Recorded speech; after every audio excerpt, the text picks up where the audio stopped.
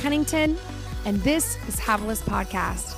I'm excited that you're tuning in today. You know, this podcast was created by Truth to Table, so I could have a place to share my heart, biblical truth, simple lifestyle leadership, as well as just connect with my table community, my table tribe. So I hope that you'll spend a few minutes with me as we jump in to whatever God has put on my heart this week. And don't forget that you're never too far gone from where God wants to take you. You are loved, you are seen, and He wants to desperately know everything about you. I love you guys. Thanks for listening. Let's jump into this. We are jumping into our next theme, and it's about ownership. This whole season is about connecting with our own personal ownership for our life. I realize that in my spiritual life, there are just things that you have to revisit. You know, some things you can check off and go, okay, I got that. I understand that. My theology is good on this. My lifestyle connects with it. But then there's other areas where we just need a tune-up. And that's kind of what this whole month is about. It's kind of evaluating these areas and saying, am I healthy? Am I living this out in a fulfilled way? Am I actually like connecting with the Word of God in this area? And it's like taking your car in to get an oil change. And sometimes you take it in and it's fine. And they go, there's no problem. It passed. You're good. And there's other seasons you go in and they're like, hey, we noticed this is broken or we need to order this part. And that's all normal. That's part of the journey. I want you to really realize that some of these things you'll go, check, good, pass. And there'll be other areas where you'll go, you know what, I probably need to revisit this and have a strategy for me moving forward. So that's what this whole thing is about. So again, all under ownership. This week, we're going to talk about ownership of your battle.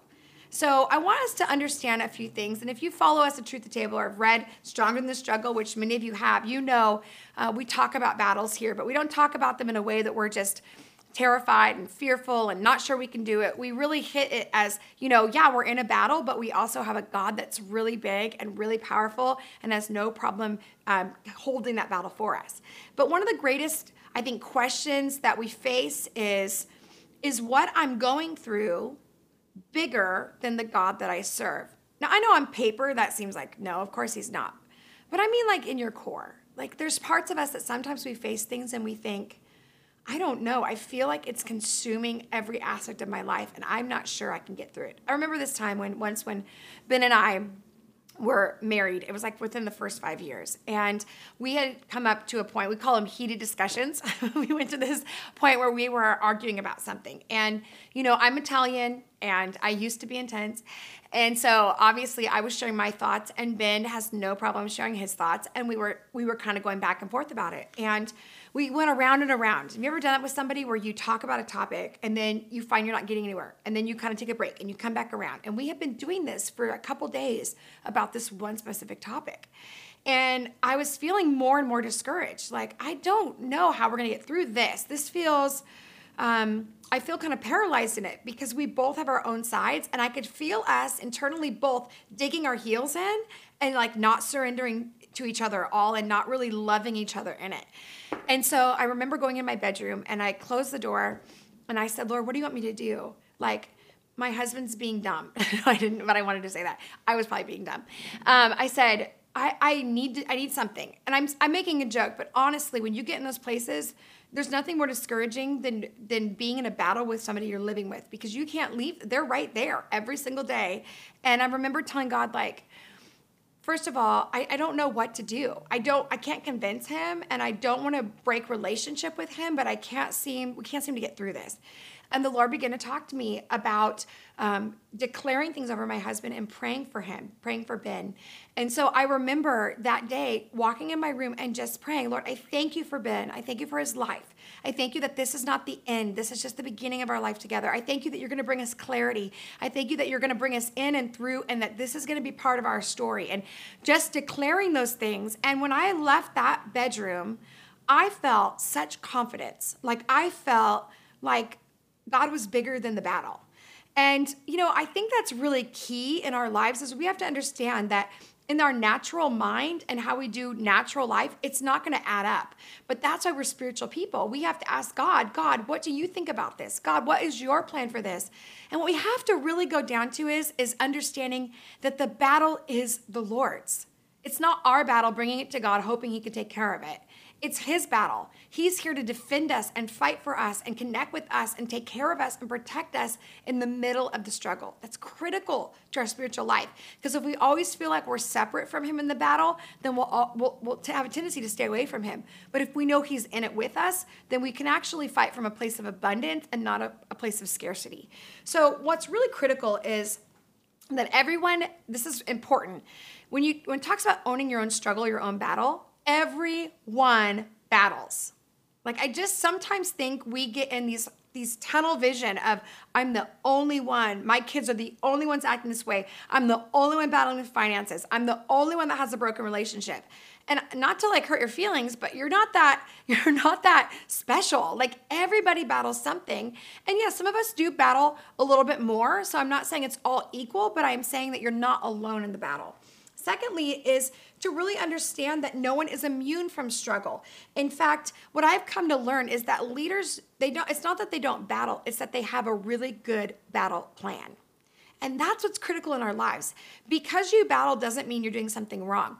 But if you continue to struggle at a place where you should find some peace and freedom and be able to be in it without losing everything, then you don't have the right battle plan. So you really need to get a good battle plan. And then also, I want you to understand that where you place your hope in the middle of the battle is critical to actually being able to own your battle.